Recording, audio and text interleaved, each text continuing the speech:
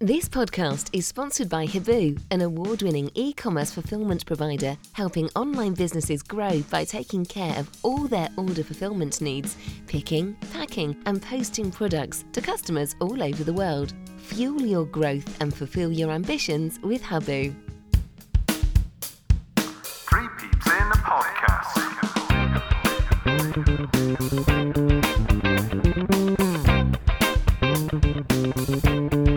Hello and welcome to Three Peaks in a Podcast, the bonus show. 7 games unbeaten, 7th in the league, 3 wins in a row by 2-0 at home, and this after struggling to win by 2 goals for the majority of last season. City are going in the right direction on a very important day in the football calendar. It's transfer deadline day. Last night's poll, City win 83%, 2% lose, 15% draw. So congratulations to everyone on getting that one right. Matt is with me as always. And Matt, your key takeaways from last night, please. Another good win. Some really good moments. Some edgy of your seat defending at times. But I think, as I said the weekend, we're going to expect to see some of that because of the way that we want to play. Quite a performance from Tommy last night. I thought Nahki was outstanding. But yeah, it was again a good win. I thought they were a poor side, Huddersfield, certainly early on, and really when it went 1-0 and then it was a bit close, I thought I'll be disappointed if we don't win this because they're not really in the best of form, are they? So, but yeah, another win. And as you say, 7th. I think a point off of 3rd. Yeah, something along those lines. Yeah, really and I just touching on Huddersfield very briefly. I kept saying to the person next to me, it's a good job Huddersfield can't score, can't shoot, kept getting them off target. It felt like that towards the end, didn't there? There seemed to be a couple of moments that they were in really good positions, but I mean, I felt we were the better side. Yeah, but we just seemed to be a little bit nervous at times last night. But so another good win, and all the points you made around what we didn't do last season, we're starting to do this season. So it was only 2 games towards the end of the season when everyone's sort of winding down that we did win by 2 clear goals. I think it was 3-1 at Derby and 5-0 home to Hull, wasn't it? And it's great to read lots of positive comments in terms of I'm really enjoying the watch, and which we've not really had for probably 3 seasons. So it's definitely a steps in the right direction. Yeah, I didn't know you had a new watch. All right, Lee's 3 words are hitting heady heights. So an early WWE reference in there for Andy Hall and co, Triple H. Right, admin. Happy 70th birthday to Steve Lansdowne the other day. It's soon to be 25 years on the board, a quarter of a century on the board. And also, it's Dylan Kadji's birthday today. He's turning 19. So happy birthday to him. Happy birthday to both, yeah. It was a 100th club appearance for Zach Viner yesterday. And also, a little random one I picked up just before we started. Lee Miller, remember Lee Miller? I do, remember Lee Miller, His son made his debut last night for Motherwell to become their youngest ever player. Did he? Yeah. So yeah, that was an interesting one to see. Congratulations. Lee Miller's not changed at all. No, same hairstyle. Yeah, not changed at all. Yeah, so, and just back to Steve Lansdowne very briefly. I posted a 3 Peeps Classic episode, which was an edited version of the 2 interviews we did back in April last year. So have a listen to that. Posted that one on his actual birthday. Let's bring in our guest, Dave Fevs. This is a BS16 podcast special because we're all in that postcode. And Dave, how are you this morning? I'm really well. Always nice waking up after a win and 3 points and a clean sheet. So yeah, I'm well. Hope you both are well too. Yeah, no, we're doing good. Thanks, Dave. Thanks for coming on. We're going to go through the starting lineup very quickly. So we had Bentley, Viner, Naismith, Atkinson, Sykes, James, Scott, De Silva, Vyman, Conway, and Wells. Obviously, Dave, Sykes coming back into the team, straight back in. Was no massive surprise for me. Williams dropping out, obviously, is again. He's more or less said he won't play him twice in a week. But James and not Masengo, your thoughts on that lineup? I don't think it was massively unexpected. I think you called it there. I think the only thing you might have seen is would Masengo start was if James wasn't, ready to start and play as much of a 90 as possible. But I do think some of that might be, the Masengo contract situation as well, in that he said to him in the past, he can't consider him and he'll play him when he needs to, which he's done when James has been out. And unfortunately, that's the kind of situation. Hopefully, it might give Han a kick up the backside to sign the contract, and then he can play. It's an interesting one, Matt, isn't it? We've spoken about this around the Masengo contract situation. His transfer deadline day today. He's with us until January, unless he goes anywhere today, and then he's got his Instagram account, which you picked up on. He's always in a Bristol City shirt. He clearly loves the area. What can happen? What happens next? It's a strange one, isn't it? It's a strange one. You look at a player who seems to be really happy, has put in some of his best performances since he's been with us over the last few weeks, but there doesn't seem to be any indication whatsoever that he is going to sign a new contract. So I fully expect him to probably see it out to the end of the season, and then go off. And you kind of understand because of probably what that means financially, but you also have to look at it and say, but what does it mean for your football career and for your well-being because, as I said, I can't imagine he's going to be any more loved at any other club in the world than he is currently at ours. I was surprised, as I said on the podcast the weekend, that he was subbed at half time because I didn't think he was that bad on Saturday. Yeah. But I called it straight away. As soon as Matty James was fit, I knew Matty James would come back in because Nigel Pearson loves him. And he had a Matty James game last night. He was steady, didn't really do anything wrong. But the tempo just changes completely for me in the midfield with him in there. So I don't want to sound critical of that, but yeah, it's a difficult one. But yeah, I don't expect Han to stay. Whether someone comes in today with a cheeky, even $500,000, do you know what I mean? Something like that. Would that be enough to say, well, look, yeah, we'll reinvest? For me, probably not. I'd keep him to the end of the season. Yeah. More value on the pitch. Yeah. Value on the pitch, as they say, yeah. And Dave, just touching on the bench as well, O'Leary, Tanner, Wilson, Williams, Masengo, Martin, Semenyo. Any of those could grace the starting 11, really, couldn't they? It's a strong bench. Yeah, I tweeted out before the game that, it's probably the first time we've had a really strong bench. It's obviously going to be strong with Antoine on it. But yeah, no, it looks good. Yeah. And for me, it meant that we could, give a 95-minute performance. I'm not quite as down as people are on Nigel's subs or on how we've played second halves. I think, sometimes the results and perhaps us dropping points from leading positions has maybe clouded how we played in some of those second halves. But I did think going into last night, it would really give us the opportunity to, either kick on and score again as we did, or, hold out. And so, yeah, no, it makes a difference. I go back to last season, and we started off with quite a weak bench for quite a number of games at the start of last season. And once again, it was Antoine coming back, albeit then getting injured again, that kind of gave us our first strong bench of the season at QPR. So kind of parallels with that. And I think if we can keep the majority of those, people who are going to play a lot of first team starts, keep them fit, then we should be all right. Yeah, that's quite a critical point, Matt, isn't it? Is keeping those players fit. If we can keep hold of them today after the transfer deadline day and keep them fit, we've still got Callas to come back one day, maybe. I mean, it's an interesting one with Callas, isn't it? Because the silence is deafening. I'm sure, and I might be wrong, but I'm sure I saw him in clips in Austria. So he was there. Whether there's been some reoccurring injury, I don't know.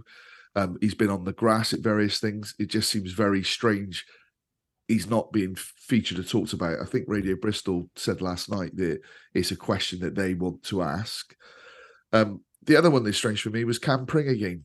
I don't understand having the two right-footed right wing backs. I know Kane and probably even George could play the other side, but Cam gives you more of that balance. So again, that's still an area for me with Cam Pring. That is it because Nigel Pearson just doesn't fancy him? I don't know. And another interesting one was Sykes coming straight back into the team. I think he did get sent off, so he missed the game through suspension, the 3 games. But the impact that he's had since he started, more or less from the second pre-season friendly, Matt, that we've alluded to before, great for him to just come straight back into the team. I think you've got Alex Scott playing there and doing a job, but he doesn't want him to necessarily play there. And he, again, Wilson, Tanner, he thinks Sykes is above them. So he didn't kind of really lose the shirt, did he? Or they didn't come in. There's no one that then played to keep it. So, yeah, I think that was a no-brainer, Sykes coming back in. Okay, let's go through the minutes then. So, as usual, we have our first 5-minute attack and really good opportunity. So, it's the 4th minute. It's James out wide to Sykes. The cross comes in and it's cleared. Weimann hits the rebound right-footed. It takes a slight knee off of Wells, which actually puts it more on target. Hits the post. Scott gets the ball from Jada Silva. Hits a right-foot bending shot. That's saved. And then Conway following up. His block just goes wide. And what an explosive start, Dave. Yeah, it was. It was a well-built move down the right-hand side, wasn't it? I'm not sure what their keeper was on last night because he struggled to claim a lot of balls, and he was the kind of number one keeper, wasn't he, last year in the EFL kind of rating, made the team of the year. But yeah, no, it's you're right. I didn't pick up at the time until I watched the highlights that it picked up a little deflection off Nahki Wells to take it on target. And I'm not sure if the keeper got a hand on it as well. He might have tipped it onto the post. Okay. But I think Nahki thought he'd scored. Actually, he was almost wheeling away, thinking it was going in. And then Scott had a shot. I'm not sure it was the most convincing shot, and it falls out to Tommy, who there was a little bit of shirt holding by their player, and probably Tommy on them as well. But we couldn't really see what was happening. I set up in A4, some kind of like the complete opposite, side and angle from to see anything closely. But I guess the keeper almost like dropped it back on, hit Tommy's knee and went wider. I think if Tommy had been between the posts, it would have rebounded in. So yeah, no, it was a good. It was as you say, a typical kind of we got out the traps really well. Yeah, you come to expect that sort of reaction from Weimann to get that shot away, Matt, and also it was great to see Scott whipping that ball in, a little bit Joe Bryan-esque. But yeah, the keeper made a bit of a meal of it, but it was good to see. Yeah, excellent. The keeper I thought looked like some sort of young trialist. He just seemed so nervous early on, and I thought again we were going to take advantage of that. There were a couple of moments, weren't there? But yeah, I mean, you expect it from Andy Weimann, and good to see Scotty looking to attack him, getting another shot away, and Tommy appealing for the shirt pull. Again, you're never going to get that, are you? It's 50-50. So yeah. Okay, 14th minute. It's a headed chance for Jordan Rhodes after a cross from the left. Then a corner for Huddersfield, and it's a free header, and luckily it's headed over from close range. So, Dave, early signs of Huddersfield in the game and creating opportunities. Yeah, I think Sorba Thomas playing as a kind of left forward's a real threat, isn't he? He's a really, really tidy player, and I think he stretched that side of our defence quite a bit throughout the game. And the cross from Rhodes, I don't know if it kind of came off the back of Rhodes' head, but I thought it was going in. I thought Bentley was beaten, and he might well have been had it been on target. It was a pretty good header from Rhodes, and then as you say, the corner. I think we did enough to make sure Tom Lees got underneath it and headed over. But yeah, it's certainly a little bit of a sign that they weren't just going to give us the 3 points last night. No, absolutely. 16th minute, Matt. It's Wells winning the ball back well and striding forward, gaining lots of yardage. Nahki Wells' effort that he's put in so far this season, we've seen it in flashes before, but it's been consistent. And we'll come on to what happens a bit later. But yeah, the way he came back and ushered that man out of the way, got the ball and striding forward, gaining loads of yards. It was fantastic to see. I've not seen Nahki Wells playing as well as he's been playing these last half a dozen games or whatever it was since Coventry in his City career.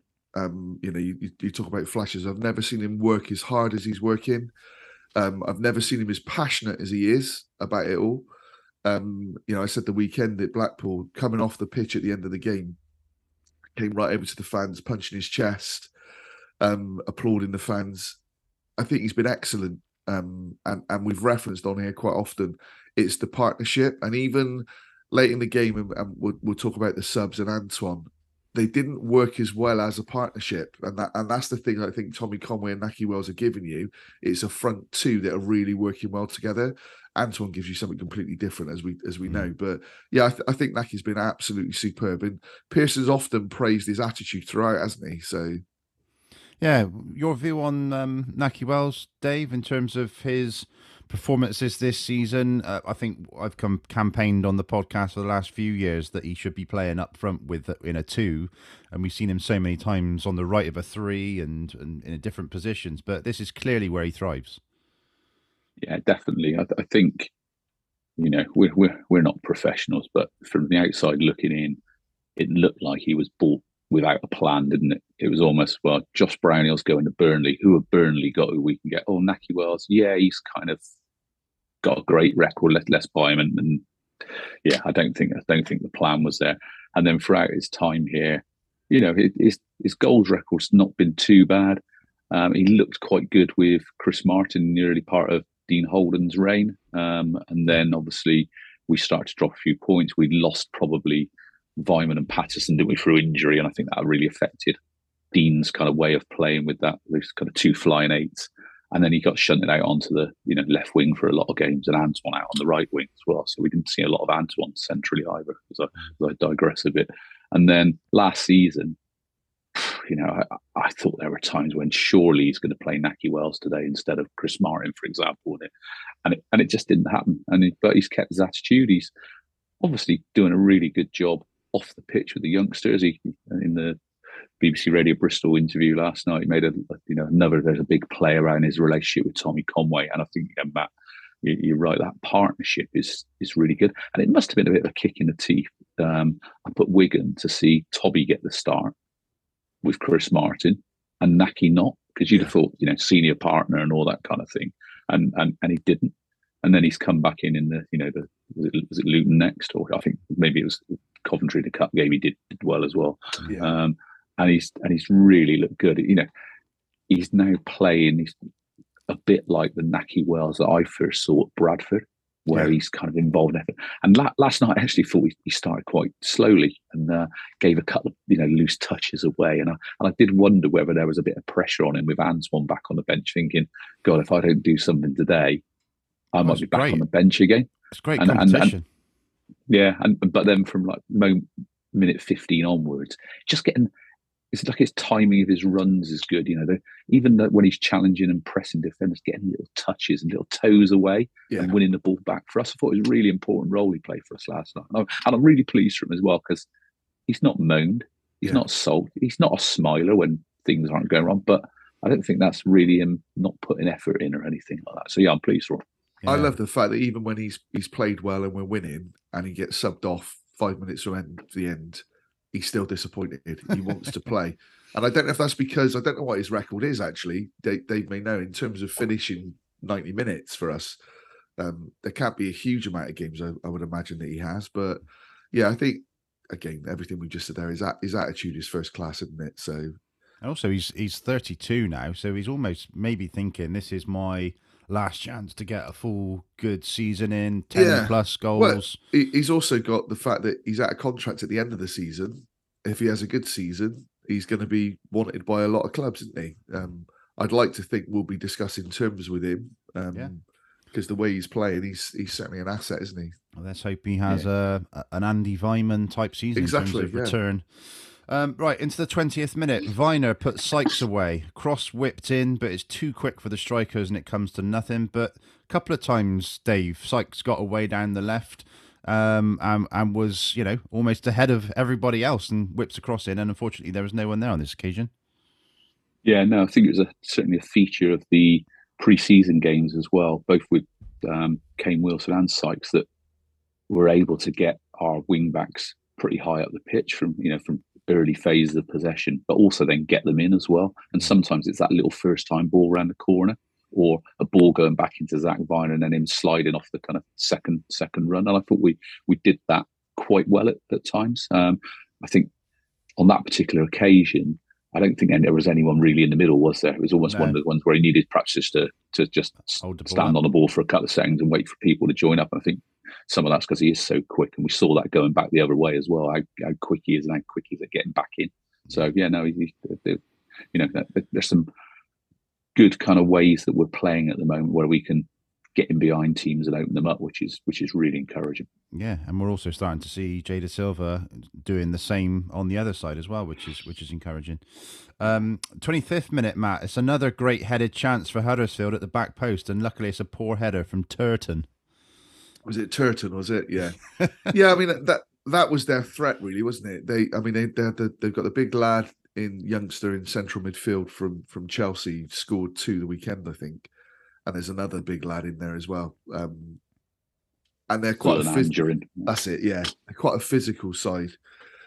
But I felt the only way that they were likely to score against us, certainly in that first half, was from a cross coming in and getting a header on it. I thought we defended reasonably well in the first half. I thought Atkinson got his head on a couple of balls, but yeah, there was one. Was that the one with Turton where he was kind of left it on his own at the back post? Yeah. Mm. And Jay sort of turned round, questioning whoever around him, because it seemed there was like a real overload at the back. It was 2 or 3. It felt it was there. So it's like, where did he come from? Yeah, quite knows what had happened there. But yeah, it wasn't the greatest of header. He should have done better with it. Yeah. 31st minute, great work from Atkinson, striding forward, and it eventually falls, I think, to Vyman, and it sort of sits up well. And Jay Silva lashes a left foot at it, and it's on target. I'm bang in line with that. And a great save from the keeper. But great to see, as I just said, Jay Silva getting forward and getting shots in and on target, Dave. Yeah, I think one of my criticisms of Jay is that when he gets into those positions, he doesn't do enough. Sometimes I think he picks an area rather than picks a player. And, I won't talk about it a few minutes later. I won't spoil that fun. But it definitely, he's playing well. I thought our wing backs were really good for us last night, going in both directions. And Jay certainly looks back to the kind of the form when he first came here on loan. I love watching him. His touch is sublime, and I think with the right players around him, you're going to get the ball back off him. I think it's one of those things. You can go get a ball into him, and he's going to control it, and you're going to get it back. So you can make a positive run for it. And I think Alex Scott, and probably Masengo in some of the earlier games, has benefited from that, from knowing they've got an outlet, but they also can get the ball back if they make the right run as well. But yeah, no, he's getting into more dangerous positions. I think he's better when he actually cuts inside onto his right foot. Not that he's necessarily going to shoot with his right foot, but I think his close control makes it very difficult for a defender, certainly if it's a right-footed defender, to then tackle him that way without maybe giving away a foul. But yeah, I think he's playing some decent stuff this season, Jay. He receives the ball in tight areas, doesn't he? And you always feel that he's going to come out with it because he's, like you say, his quick feet, his quality on the ball. And that's what we've seen, haven't we, since we've had him? Is that ability to do that? Exactly. I mean, he has had a dip, but you also you got to appreciate with him, he's a young man again. This is I don't know how old Jay is, 22, 23, I don't know. Yeah. Is he? Yeah. But he's still young. But I thought it was a really, really strong performance from him last week, following on from a number of other ones as well. Yeah. Okay. Right. There's a couple of great runs from Conway after that. One isn't spotted, and one is. The one that was spotted, he was again sort of in the, like Sykes was early on, up there with not a lot of support.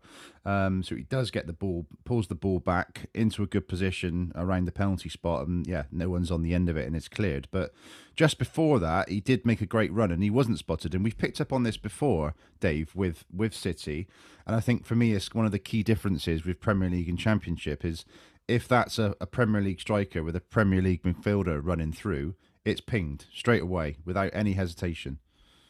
Yeah, I think was that the example when Alex Scott got the ball in the kind of centre circle. I think he was like facing the wrong way to start with. By the time he turned and got his head up, I think from my angle it looked like they just kind of blocked that pass, or it'd have to be an absolute worldy pass to be able to put him in. So he just kind of missed that opportunity. but he didn't miss the opportunity for the pass a few minutes later, did he? So No, and it's good to see those runs being made, making the space to try and get in behind. But yeah, it just needs to be picked up on. 36th minute. If ever a man deserved a goal, it's Nahki Wells. Scott sees Vyman's run, but he initially struggles to bring it down. It almost does a little hop, skip, and a jump to try and reach the ball. Vyman then pulls it back to Jay Da Silva, who just pushes the ball out of his feet really well, gets a great cross in, and Wells rises between two defenders, Matt, to head home for 1-0. What a header, what a goal. What a cross. I make no bones, I've been critical of Jay for his crossing. He tends to overhit a lot. I don't know what he's been doing in training, but last night he was on the money with a number of crosses, and that one in particular. Great movement from Nahki, and a really, really good header. And you could see exactly what it meant to him. I mean, he's playing against a former team. There was no, I'm not celebrating. He was delighted. And as you said, absolute reward for the performances of late when he's not perhaps got the headlines or the goals. Last night, yeah, superb. 143 appearances in the league and 44 goals for Huddersfield. Yeah. Yeah, quite, Not Did he go to Huddersfield from Bradford? Yes. Yeah. Yeah. He did, yeah. And like Dave said, that's where you really, I mean, he was obviously younger then, but you really remembered him and knew what a good player he was. So, yeah. Yeah. Richie deserved goal, Dave, wasn't it, for Nahki? yeah, it was. I think leading up to that chance that the Silva had, and then obviously the cross, we'd had quite a quiet period in the game, haven't we? But I think one of the things I really liked last night was we didn't panic. We still tried to play. If we had to recycle the ball and go back through Viner to Naismith to Atkinson and back again, that's what we did. They made a bit of a tactical change as well. That Angerin, who'd started a little bit deeper, went and played on Atkinson a little bit more, and therefore we couldn't play out, and that was why we were struggling for a bit. But what it did do was that it meant Vyman was only then looked after by John Russell, and he ran him ragged all night. He dragged him here, he dragged him there, and Russell looked knackered after an hour from chasing Andy Vyman around. I think we all would be, wouldn't we, as well? Yeah. if you had to do it. Knackered watching him, yeah. But therefore, I think it was Vyman had got free of Russell for Scott's pass and had then peeled onto their right side of centre backs. Probably, I think it might have been Tom Lees, I'm not sure, and therefore that was kind of us getting a bit of space. So we showed that patience, and eventually we did create that kind of bit of time for Scott in midfield, and he picked the pass, and the goal ultimately led from there. So it was kind of quite good to see us not resorting to go, oh, well, we can't play out from the back, therefore we'll bang it long. We actually stuck to our guns, and ultimately we got our rewards for it. So I was really pleased for that. And Nahki, as we said a little bit earlier, it's a great header. He's actually pretty decent in the air when he gets the chances. He did say on the interview, didn't he, last night, that's the first assist from Jay since his debut. Really? Against Derby. Wow. Yeah. Really? When he start adding that to his game as well. Brilliant. Yeah. Okay, it was another great night in the Legends Lounge for the Former Players Association yesterday. We had Paul Cheesley, obviously, Trevor Tainton, Dave Rogers, Gary Hours, Jeff Merrick, Jerry Sweeney, and Chris Honor was in there as well. Let's hear from Rose from the Former Players Association. This is a message from the Bristol City Former Players Association. Throughout last season, we brought a number of ex-players back to Ashton Gate. We were pivotal in delivering celebratory events, including the Ashton Gate 8 40th anniversary, and we also celebrated the stars of the 60s who were paraded on the pitch. This season, we will be commemorating some important moments in the club's history and some very important people who were part of our club. If you would like to assist with sponsorship of any of these events, please get in touch with me via email to events@bcfcformerplayers.co.uk. In addition, we're always on the lookout for any interesting artefacts from the club's history to add to our ever-growing Bristol City archive. Thanks for listening, and my email address again is events@bcfcformerplayers.co.uk. Thank you. Okay, so the halftime summary from Rob is in. Not our usual vibrant start. All a bit stop-start. Overall energy not what it has been of late. All a bit flat, to be honest. James offers control, but his game the right tempo for everyone else? ? Overall pace of the game suiting Huddersfield better, and a real chance for which they should have scored. Coincidence or not, we look better when the player's faster. Vyman, Wells, Conway, Sykes quiet for most of the half.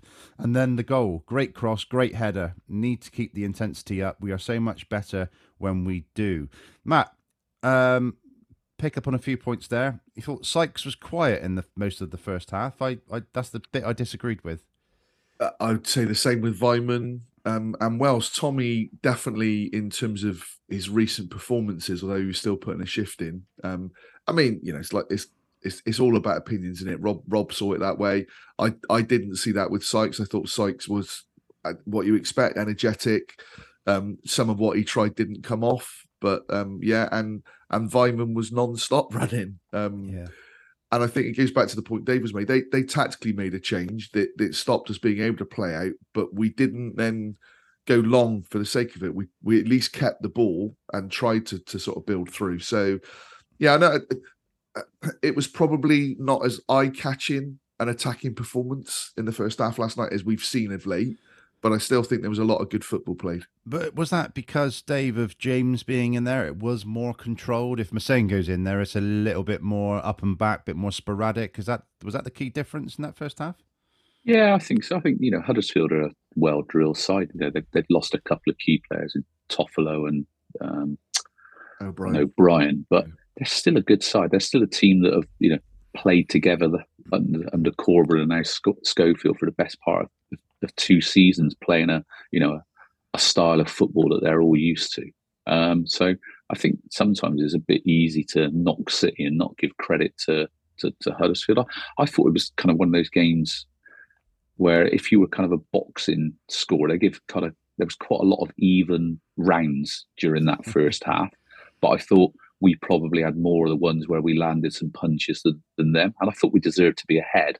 It's probably not by a lot. But I thought we were definitely ahead on points at halftime. And I thought we played all right. I think if we look back at how we've played in the past 18 months, 2 years, 3 years, that was a pretty good performance first half. There was some really nice stuff to watch. There was some really good little link-ups between Atkinson, De Silva and Scott in that kind of left attacking channel where they clipped a little couple of balls into gaps, and you had Scott running on. So I thought there was some really positive stuff out there. Yeah. But I don't think we, certainly wasn't as open a game as it was at Blackpool at weekend. And I think sometimes you have to give Huddersfield a bit of credit for saying, actually, we're trying to stop you playing. So yeah, no, I was largely positive on it. And I wasn't sat there, biting my nails thinking, God, this is, any team could score at any minute. And I quite like that, really. It's a bit boring when it comes to that. Yeah, we've afforded ourselves a little bit of confidence in recent weeks. You talking about that boxing analogy? That reminds me, in the early days of the bonus show, I'm sure we split the game into 10-minute segments, and I think we did. Like a boxing score. So we'll maybe bring that back at some point. I do that in 15-minute chunks, to be honest, when I'm looking at a game. I thought, because you could say, "Oh, did we win the first half? Did we win the second half?" But I think if you you do go that little bit, you'll find positives and negatives rather than a blanket positive or negative. You can kind of have a bit of a mix and match through a game. You're right though, Dave. You've got to look at the opposition as well and give them the credit that stop us playing. So I'd almost prefer the control and the way that we retained the ball last night than actually how open it was on Saturday against Blackpool. Very entertaining and exciting stuff. But actually, I was more nervous Saturday than I was last night. So yeah, absolutely. And I did look at Huddersfield, Matt, and I must say I was quite taken with their kit, the blackout. Yeah, with nice. The blackout sponsor. I don't know if there was what the relevance of it was, if it's some sort of special I don't kit know. or for any reason. But yeah, I thought it looked really smart. But the sponsor can't be very happy having their sort of their sponsor written in black on a black shirt. Dave? Yeah, they were the ones a couple of seasons ago had the Paddy Power sash, wasn't it? Right. Yeah. So I wonder whether there's something linked to that at all in terms of doing something a bit. I'm not sure it's wacky, is it? But doing something different with the sponsors. Who was it on kits as well? Who was it yesterday? I saw a lovely black and white striped one on Twitter that because it's their 100th 100-year anniversary. Watford, yeah, that's right. I thought that looked really smart as well. Yeah. But we could talk about kits all day. Right, let's get on with the game. 47th minute is a Huddersfield corner. The header comes goalward. Bentley gets a hand on it, which almost seems to guide it from going over onto the bar. I don't know what you think about that one. And then Conway's on the line to react fastest, to get in between two Huddersfield strikers and whip the ball away. So heart in mouth moment, Dave, there. Yeah, see, I'm 60, and I'm longer than probably 100 yards away from the incident. It almost looked like Bentley punched the bar rather than the ball, and therefore it almost like pushed the bar up. But yeah, it was a fantastic reaction from Tommy Conway on the line, because if you've seen it on the highlights, how he manages to kind of get that away off the outside of his right foot facing towards goal. Maybe Marvin Ekpotato can take a bit of a lesson from him on that one. I love that. 55th minute, Jay Da Silva has a good ball in and Wells' head steers it over. But again, we get a good cross map from Jay Da Silva. And I think Wells is just a little bit too far ahead of the ball to get the required angle. Yeah, a little bit, and was disappointed with it. But it was another cross that is in the right area and gave him something to attack. It wasn't, overhit, like I said, or it was a really good ball and following on a strong half from Jay, wouldn't it? So yeah. Hopefully that muscle memory is locked in now to Jay Da Silva's left peg. Yeah. So we'll get a few more of those in the throughout the rest of the season. Yeah, well, you'd look at it, wouldn't you, and think to yourself, what a delivery, what did I do? And that's now, in your mind to do it. So, yeah, spot on. Okay, 57th minute, it's Conway coming off and Semenyo coming on. There was a few occasions in the first half where it seemed like Nigel Pearson was getting on Tommy Conway's back. Semenyo obviously on the bench. You need to get him on the pitch. It's just for who he comes on for, and the fact that Wells had scored. Obviously, that was fresh in the mind, and Tommy's had an absolutely blistering start to the season. I think, Matt, you said he's man of the match 4 out of the 8 games this season for us. So it was for us, yeah. Yeah, it's absolutely fantastic start, and it's interesting to see what happens. But we'll come on to Blackburn at the end of the podcast. But Semenyo comes on, 60th minute, Naismith with a wayward pass and Huddersfield are in, and Bentley forced to make a great save. And Dave, we saw a couple of risky wayward passes from Naismith so far this season. No bones about it. He's brought quality, delivery, leadership to the team, but there is that risky pass that we keep seeing. Yeah, I'm a centre half, and it doesn't sit easy with me, but I am in the camp that says this is the way we're going to play football this season. We're going to have to grin and bear it. We're going to have to occasionally accept that he's going to cock up and we're going to concede a goal or whatever. Luckily we didn't last night, but I think the positives in our overall play massively outweigh the negatives. It will cost us the odd point here or there. It has cost us already, but I think it's vital that he continues to play that way. It's vital that he continues to knock good passes. His passing wasn't that great last night, actually, but generally, the number of times he just puts a calm foot on the ball, allows people to make angles for him is so key to the way we're going to play this season. And I just have to accept it. Yeah, Matt, are you in that camp in terms of Naismith? The pros massively outweigh the couple of cons, but surely, and you can see on his face immediately he knows what he's done wrong. He tries to atone for the error, etc. And he will look at that, and hopefully it will reduce. I'm massively in the positives outweigh the negatives, and it's the way we want to play. Yeah, 100%. But from his own personal point of view, he has to be a little bit tidier with those moments. He's got to recognise himself, because that last night was just it wasn't even poor execution. It was just poor concentration and a poor decision. To play it.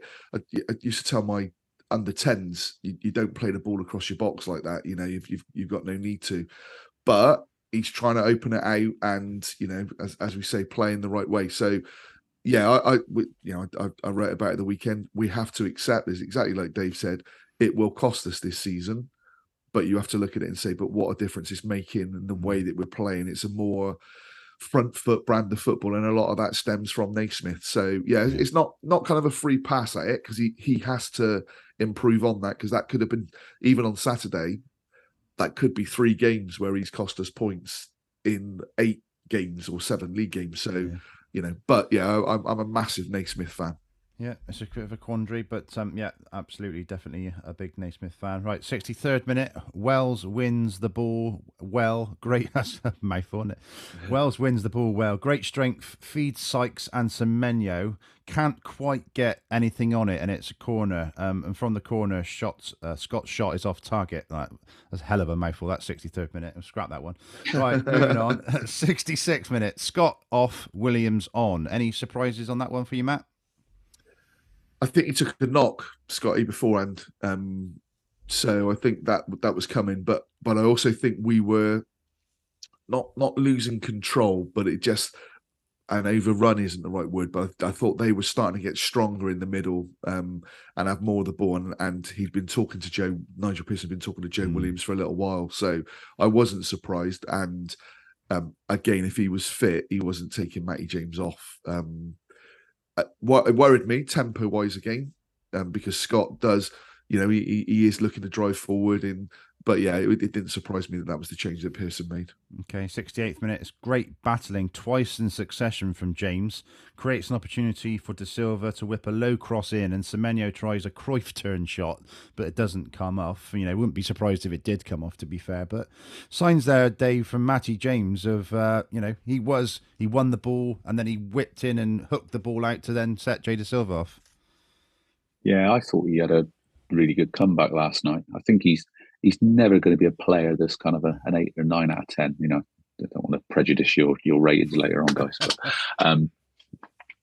But I think he's steady, and I thought we had a decent game in there last night. And that little spell kind of typified for me what he's about, and it's about good positioning. So much as we criticise Han Noah at times for kind of herring around like a loony, Matty James is the player who kind of stays in position, tries to anticipate where he needs to be when that ball drops. And I don't think we give him enough credit for that and say, well, he's not mobile. Where actually I think he does his mobile stuff, trying to anticipate where the ball's going to drop. And there was a couple of, we really kind of pressed them in, didn't we? And he won the ball back a couple of times, and we created, you know, scenarios where, you know, we might have created off of it. You know, had Antoine's little kind of drag back, whatever gone in. I think, you know, I'd have gone more mad than anything. Yeah, great variation on the cross as well from Jay De Silva, Matt. Yeah. Again, I'm repeating myself, but he had a really good game and was influential, which is in the right areas you want to see. And you know, I've talked about Matty James's tempo. Dave is spot on in terms of what he brought, and that particular passage of play, he was excellent, winning the ball back, real, you know, very Masengo-like in terms of hurrying them into sort of making a pass, putting his toe in. So, yeah, credit where credit's due last night. Yeah. And at 79th minute, there was a real Bristol City moment for Huddersfield. When Huddersfield hit the post, then it's put straight up the other end with Atkinson hitting a 40-yard pass up to Semenyo. He's only one thing on his mind here. He's cut inside, smashes it right-footed into the top corner for 2-0. And, Matt, the game changes. You know, the game can change in seconds. Huddersfield almost score, hits the post, it's up the other end, and Semenyo does what he's been doing and finds the top corner with pace. I mean, he nearly took the keeper in the net with it. Yeah. It was such an incredibly powerful shot. And the group that I was sort of sat with, I genuinely cannot remember a Bristol City player that can hit the ball that hard, not from a dead ball situation. Yeah, Walshy used to sort of smash them in, you know, going back, Jimmy Mann, Norman Hunter. But Semenyo just seems to have this unerring, you know, ability that it was just incredible. What a goal. And you also then thought, God, I wish we were playing Friday night. I mean, it might have added a few mil onto him, but again, if you're a panicky chairman in the Premier League, maybe Bournemouth, you must look at that and think, God, this kid scored. He's come on 3 times as sub and scored 3 goals, and look at that for a shot. Look at that. Dave said the drag back effort that he had, and he looks physically so strong at the moment that. Yeah, I hope we keep him, but what a goal. Dave, could you put a little montage together of Semenyo's first 3 touches and put that on Twitter? That'd be very harsh on him, wouldn't it? Yeah. And not the goal. Leave that bit out. But yeah, Dave, what a strike. The thing for me, it's a side foot. It wasn't the laces. It just generates so much pace off little backlift. And I think that's probably what he's evolved in his game in the last 12 or so months, is when to shoot, but also not try and hit the ball as hard as he can, because actually it's a bit like when if any of you play golf, sometimes trying to hit the ball at 90%, you hit the ball further than when you try and hit it 150%, and I think that's a bit like that with Antoine, and he gets his accuracy from that as well. As he's running through, I'm going, do him, because there's no way Tom Lees is gonna stop him, and I think Lees tries to almost show him down the line onto his left foot, but then again, he's if we look back at goals at Fulham last season, you don't want to show him onto his left foot either, and I think that's the beauty. You can go either way, and it was a hell of a strike. I won't swear on the show, but it was one of those thunder expletive shots, wasn't it? And they say the keeper was taken into the back of the net with it. Yeah, I don't know if you've listened back to it yet, but the commentary from Tins on Robin's TV, he knew exactly what was coming, and a great bit of commentary from Tins on that one, Matt. I didn't, I hadn't listened to it, but I can imagine. And like Dave said, you can't show him on the other foot because it's equally as powerful. And I mean, I'm saying about how hard it is and whether there was anyone else. There definitely isn't any other City player I've seen in my lifetime that can hit it as hard with both feet. So yeah, it was a brilliant goal. Goal. Okay, straight after that, it's the subs are ready to come on at this point. It's Wells off for Martin and James off for Masengo. So 80th minute, Matt, those 2 substitutions, any qualms?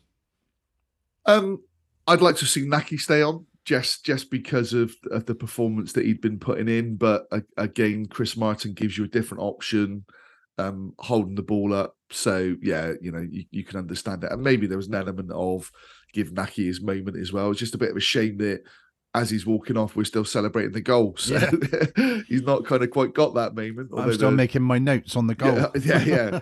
And with Matty sort of coming back in to get 80 minutes after sort of a half on the weekend, it made sense to take him off, didn't it? Okay, 82nd minute, it's another chance for Huddersfield, but it's just a good job they can't finish tonight. I can't remember the exact chance, but it was definitely a very good one. And then the 88th minute, it's a great cross whipped in, and Rob Atkinson, I was celebrating that one, thinking it was a goal, Matt, but great save from the keeper to hook it off the line. We actually thought it was in. From even with the save, we thought it was still gone over the line, and we were looking at the ref to sort of see if it had goal line technology sort of thing. Yeah. But yeah, really good header, and I talked about Jay. Rob Atkinson is at the top of his game at the moment as well. He didn't have a great game on Saturday, to be fair, but he was really unlucky with that. And to be fair to the keeper, who'd had a couple of dodgy moments, it was a really, really good save. Yeah, on Rob Atkinson, Dave, we saw him start really well at the beginning of last season. Then he got COVID and never really found his form. But this season, he's certainly hit the ground running. And I think Tins even said in commentary, someone was saying that Atkinson did really struggle with COVID for lion's share of last season. But in a way, it sort of cemented his position this season and didn't put him too much in the shop window last season like it did Adam Webster. I'm not comparing the two that much, but you know what I mean. Yeah, no, he's made a really strong start to the season. He looks really, really solid. I agree with Matt. I think he had a tough game on Saturday. perhaps the way Blackpool set up with like Medina and then Bowler cutting in on his side as well. It's probably not going to be an easy afternoon for him. And I don't think he had his best game. I still think he was okay, but not hit the heights as he has done in all the other games. And he looks really strong. Looks confident on the ball as well. And he's one of those deceptively quick. I'm not saying he's electric or anything like that, but he does get up to kind of full speed quite quickly. And there's not many players that will run, knock it 20 yards past and beat him. I've been really, really pleased with how he's played this season. Fastest player in the pitch, fastest in the club, Dave. Yeah, that's what Patch says. Fastest player in the club. He's not, but yeah. I think Rennie came out with that, didn't he, last season? Well, I think that's where Patch must have got it from. Yeah, I got it from the horse's mouth, so to speak. But yeah, maybe it's acceleration or something. Right, it's 92nd minute. I don't want to labour the point, but there was another casual pass from Naismith that almost puts Bentley in a dangerous spot. But yeah, by then it's only 2 minutes left. And I'm sure Bentley will be cussing Naismith for that to try and take away another clean sheet. But could also have led to an injury though as well, because he had to really correct. So there is that and Atkinson getting a red card if he tries to pull him down. Yeah. But I think as well that I'm not sure Bentley needs to go as wide as he does. Yeah. I think he could have stayed 5 yards narrower and got an easier pass off of Naismith. So maybe a bit of 6 1 half dozen the other. Yeah. I don't understand that. And again, I know we want to play, but when Bentz gives the ball to Naismith on the edge of the 6-yard box to then go wide in the area and get the ball back to then sort of knock it, I don't necessarily. I mean, different angles and whatever, but for me, I look at it and think, Christ, you're inviting it on a little bit, and you'll then well out your goal if you scuff it. It's a simple roll into the net, but again, goes back to the way we want to play, I guess. Yeah, cool. Okay, so yeah, a 2-0 home win, up to, as I said, 7th in the league. So yeah, we're on the up and on to Blackburn. We'll come to that game in a second. Matt, over to you for the ratings. Okay, challenge away, please, lads. Rubbish. Yeah, Bentley have gone 6. I didn't think he had a huge amount to do. I suppose what he did do, he did relatively well. So you might argue above that. Zach and Carl, both of them, there were moments last night, obviously more with Carl than Zach. I thought Zach put in another decent performance. So I went 6 for Zach. With Carl, I've gone 6, but I was toying with, should that be 5 because of those moments? But also I'm still in the camp of, but so much good stuff starts from him. Yeah. So I don't want to overly criticize him, but yeah, I'm kind of in that balance at the moment. I've gone 6, and probably that. Yeah, I think the fact that Huddersfield didn't convert. Yeah, if they score one of those chances, then maybe I feel a bit differently. And it's like anything in it. Sometimes, was it Swansea last season? I think that under Martin sort of got caught in a few games where they were playing out from the back and the keeper got caught in. Yeah. But if you want to play that way, you have got to take some of the pain. So yeah, Rob Atkinson, I went 7. Could even have been an 8. I thought Rob had a really good game, really strong. It was a clean sheet that he's part of. Assist. An assist, yeah. Well, did he? No, Jadon Silva had the assist. Semenyo. Of course, yeah. Sorry, beg your pardon. Yeah. But I went 7. Jadon Silva, I went 7. Again, I've toyed with an 8. And admittedly, I've literally done these this morning. So I thought it was probably right up there with Jay's best performance last night. I thought he was excellent. It's got to be an 8 then, if you're saying that. Yeah, possibly. Yeah, and that's what I'm saying. I'm happy for you to challenge it. Let's let Dave make a judgment on that one. Yeah, I think if going by like 1s and 0s, to have an assist on the end of it as well. Yeah, I think you can mark it up to an 8. Same, okay. Yeah, it was good. Matty James, I've gone 6. Solid Matty James performance. As I said, I do still think from a tempo point of view, it's different in there, but it was what I would expect from Matty James. Didn't pull up any trees, but is solid like you would expect. Mark Sykes, I went 6 and then I changed to 7 because I did actually think put in a huge amount of effort last night. Yeah, to be He's missing running 3 and- games as well. Yeah, but he created a number of openings, and he just gives us a different option, I think, on the right, because whereas Wilson is pace, he's all about knock it and go and get across in. Sykes has got some real ability, hasn't he, on the ball? You know, he's clever with it as well. So I went. Imagine 7 with for him. Sykes when he starts realizing that he can cut inside and start taking some shots. We haven't Yeah. seen that yet, really, No. have we? No. I'm just sort of comparing him to Scotty Murray and the fact Yeah. that he used to get that sort of draw down the right, but then often cut inside and aim for goal as well. So yeah, it'd be great when we start to see that as well. Yeah. Scotty, I went 6. I thought it was a good performance from Scott, but again, not, you know, there wasn't huge moments in there that I thought warranted sort of a 7. Andy Weimann, I've gone 6, but then when I was talking about Sykes, his running was just non-stop, and there's the bit that you kind of expect that with Andy Weimann. I felt he was a little bit wayward with some of what he did last night. He sort of, some of his passing went astray a little bit, It but seemed a bit deeper as well. yeah, he did last night, didn't he? Yeah, I'd be interested from Dave's point of view on that. So yeah, so I went 6 for Andy. Similarly, I went 6 for Tommy. You couldn't fault his effort. It just didn't quite work for him last night. And then for Naki, I went 8 and man of the match. I thought he was clearly man of the match last night. I thought it was a superb performance. Yeah. Come on, so, Dave. yeah. Any challenges, Dave? You look like you're about to speak. No. I think, you know, they're all, you know, if you kind of say 6 is, you know, player earning his core, and I think you have to look at the overall game and not get too carried away by the 2-0, but also be pretty positive that there's no 5s in there. No one even, well, Naismith, you might have, like, he's the only one you've even deliberated whether he should have got anything other than the 6. That's got to be pretty good, isn't it, to have, you know, 6s, 7s and 8s, and not really any doubt about that. It was a pretty accomplished performance, really. Yeah. What's the average, Matt, on that? So average 6.55. Okay. Which again feels about right.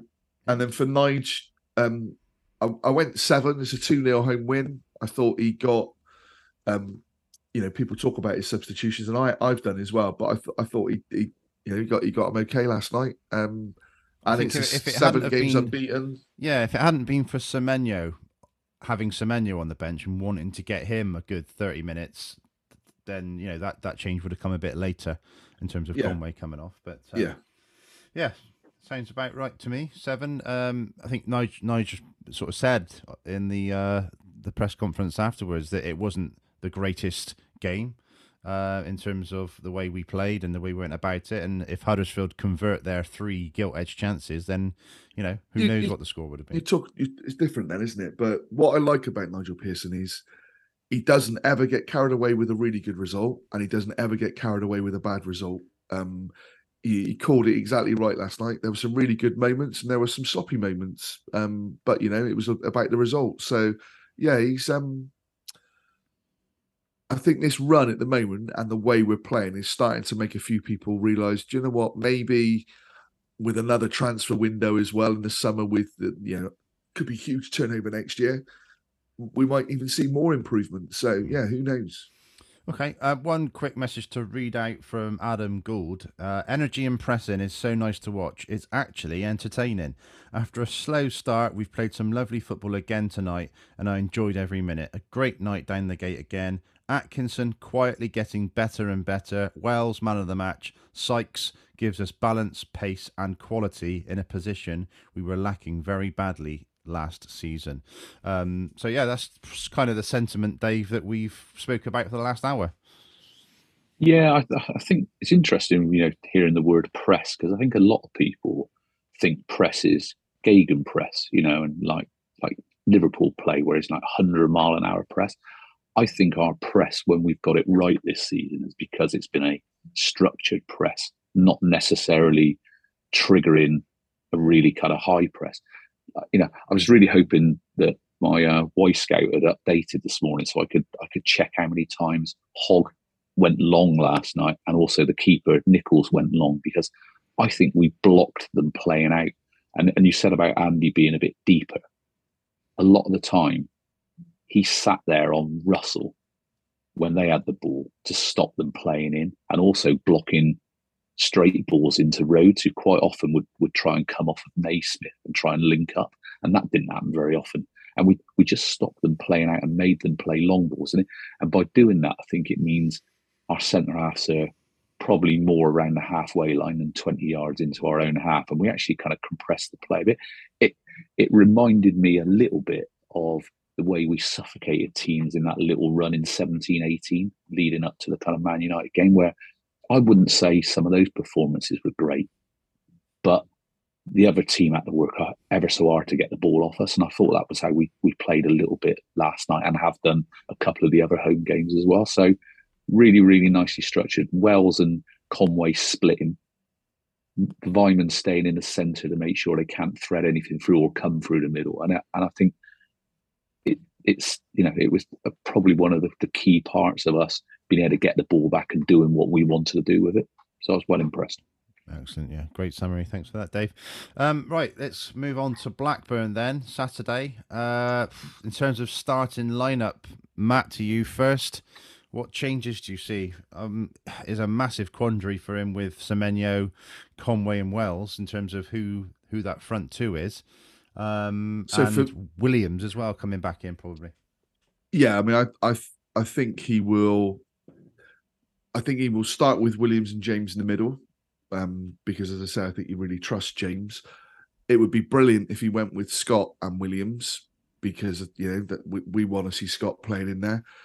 Up front, it goes back to what I said right at the start. The best combination for me at the moment on form is Conway and Wells. So I would still start Conway and Wells with Antoine coming off the bench. Plus, we talk about managing Joe Williams as we've done. You still need to manage Antoine. This is. I didn't see that he played many under-21 games, if any. So he's played whatever it was, 0. Yeah. So he's played, what was it, 10 minutes, 15 minutes at Wickham. The weekend, another 20 minutes, 30 minutes, whatever it was, and then the same last night. So I think we can afford Saturday again to keep him on the bench and then bring him on potentially at halftime if he needs to, or a game with half an hour. So, but the key for me is the partnership for those two. Yeah, no, it's a great point. And Semenyo coming on with half an hour to go with tiring legs as well. Yeah. That's probably the best thing for him and for us at the moment, Dave, I think.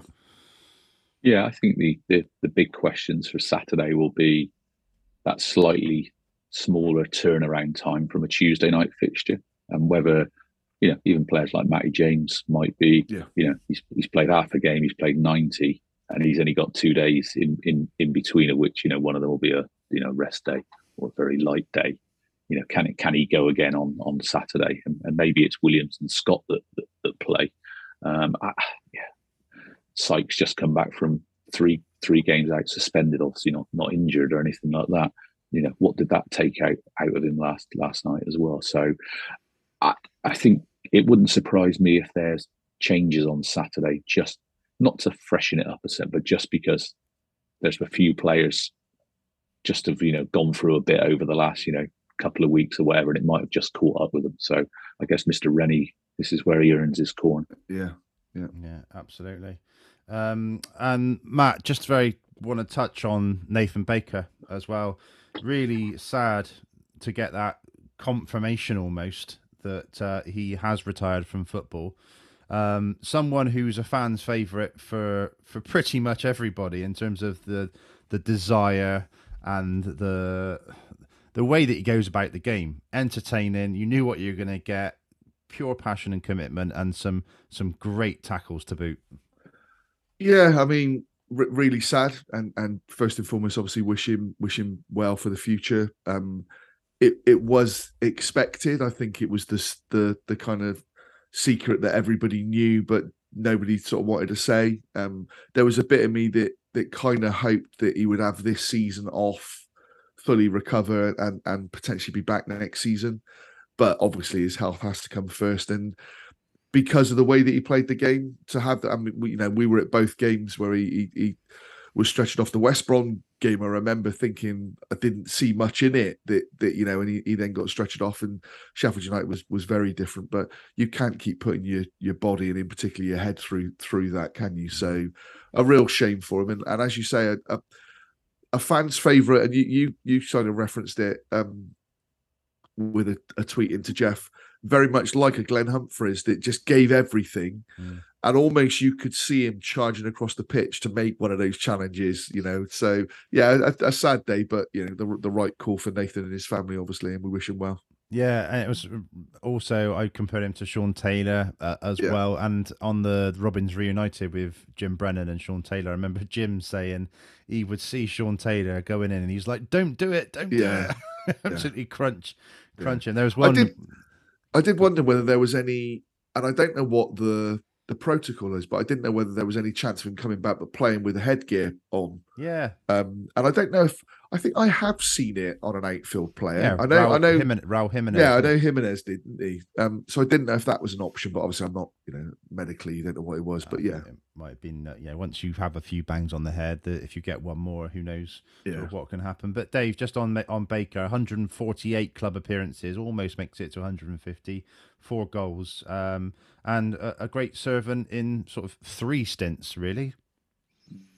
Yeah, it's a massive shame, as you both said, and I feel more upset because I think last season, that first third of the season before it happened, I thought he was almost back playing probably some of his best football in a City shirt, and it's just very sad, what's happened to him. But I've tried not to get too involved. There's been quite a lot of stuff saying, why aren't we hearing stuff? Why don't we know about? It's a sensitive subject, and I think this is one where the club have got it absolutely spot on. And wish Nathan all the very best in whatever he does next. It'd be nice to see him in football in some capacity, but he might not have any aspirations for that. Who knows? No, and obviously it'd be nice to get him back down the ground at some point in the future, not imminently, but just so that we can have a chance to say goodbye and thank you. But Dave, just to finish off, just give your Twitter a shout out at Fevs Football for your football analytics. Is that something you've always been interested in doing? I know you're a business analyst at heart. Yeah, it is. I right, boring the listeners. Back when I was a young lad, I did A-level maths and statistics, if I could say it, and all of my coursework was sporting stuff. So it was things like, I did stupid stuff as well, as to kind of prove some of the methodology around, is the height of a goalkeeper correlated to the league position? And it just so happened that Arsenal won the title and John Lukic was the tallest keeper. So there was, for all of you that go back that far, so there was quite a strong correlation. But I've always been interested in it, and I'm sure if I had my youth again, I'd love to have gone in and done something of that ilk. But yeah, it's very much a hobby that I enjoy. Doing. You're never too old, Dave. Never too old. There's an analyst, money though, isn't it? An analytical job. I don't know how many analysts there are at Bristol City, but yeah, no, it's always really interesting to get that sort of insight, and it always makes me think slightly differently. So thanks for doing the tweets. And yeah, it's great to have you on the podcast, providing that analytical edge. Matt, in terms of Saturday, we're up to Blackburn. With spirits in the sky. Obviously, Blackburn are above us in the league. Brereton scoring again last night, and it'll be interesting to see if he stays today for them, won't it? Of course, yeah. If he doesn't, Fulham have bid, haven't they? Oh, have they? Yeah. If he doesn't, you'd expect according them to to do business. Yeah. Yeah, Twitter, that is, right. I mean, I was watching the Sky show last night, and God, honestly, they sprout some rubbish, don't they? It's kind of the interesting one was the Callum Robinson link, because I don't see that at all. I'm not even sure he's a Nigel Pearson type of player and that's a bit unfair because I don't know him, but what I've seen on the pitch as a character, I'm not sure. So that's an interesting one. But Gregor coming out last night saying he doesn't expect any movement. That changes, doesn't it? If someone comes in for 30 million for Antoine, everything changes. So, but you're a thank you, Matt. So yeah. So I don't know. I'm hoping for a quiet day. I'll happily not take any incomings if that means we've not had any outgoings.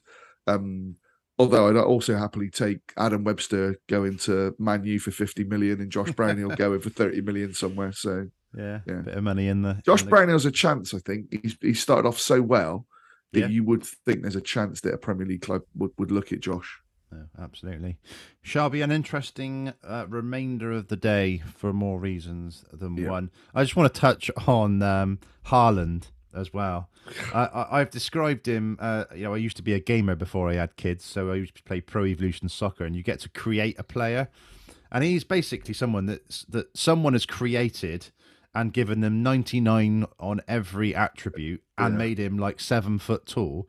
It's frightening, isn't it? I haven't seen the hat trick from last night, but the hat trick on the weekend, he just demands the ball, and then it's almost like there's nobody around him, Dave, to actually even challenge him, and he just slots it in the goal. Frightening.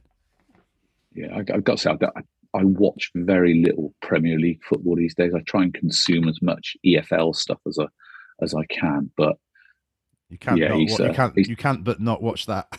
he's a bit of a beast, isn't he? You know, he scores goals that you think, yeah, that's just, I'm not sure where that's come from. He's kind of almost like as you say, he's the perfect footballer in many respects. You know?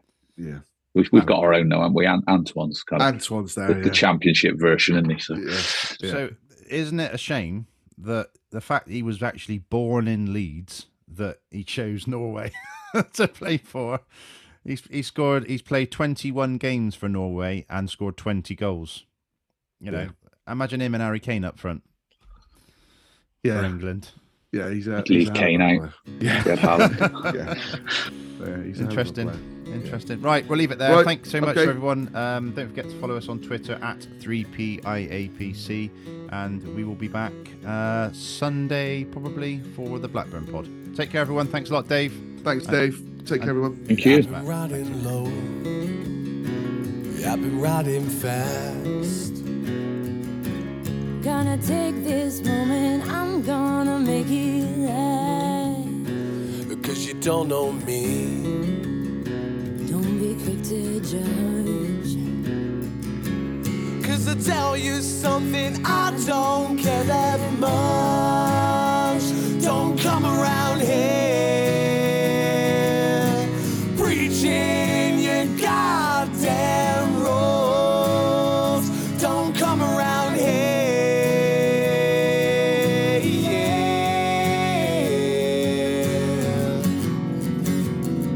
I ain't your fool.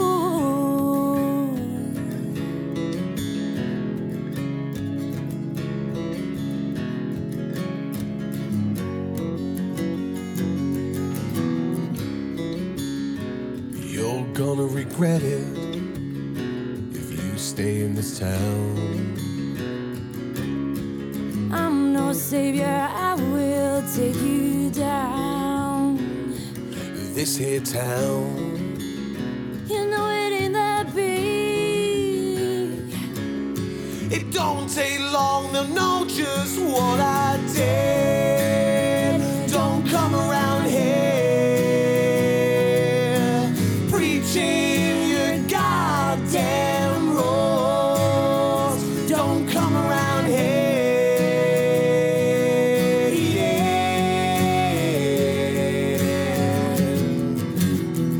I ain't no fool.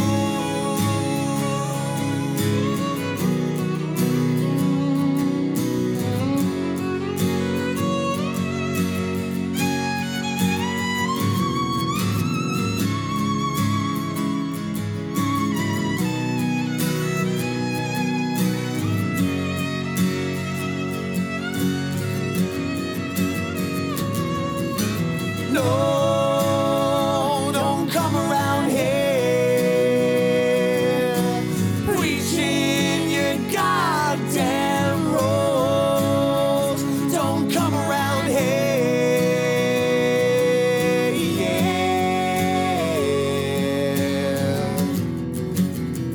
I ain't your fool. Because you don't know me. I ride low and fast. Gonna take this moment and leave you in my bed. I'm gonna keep riding, looking in the mirror. watching that little town slowly disappear.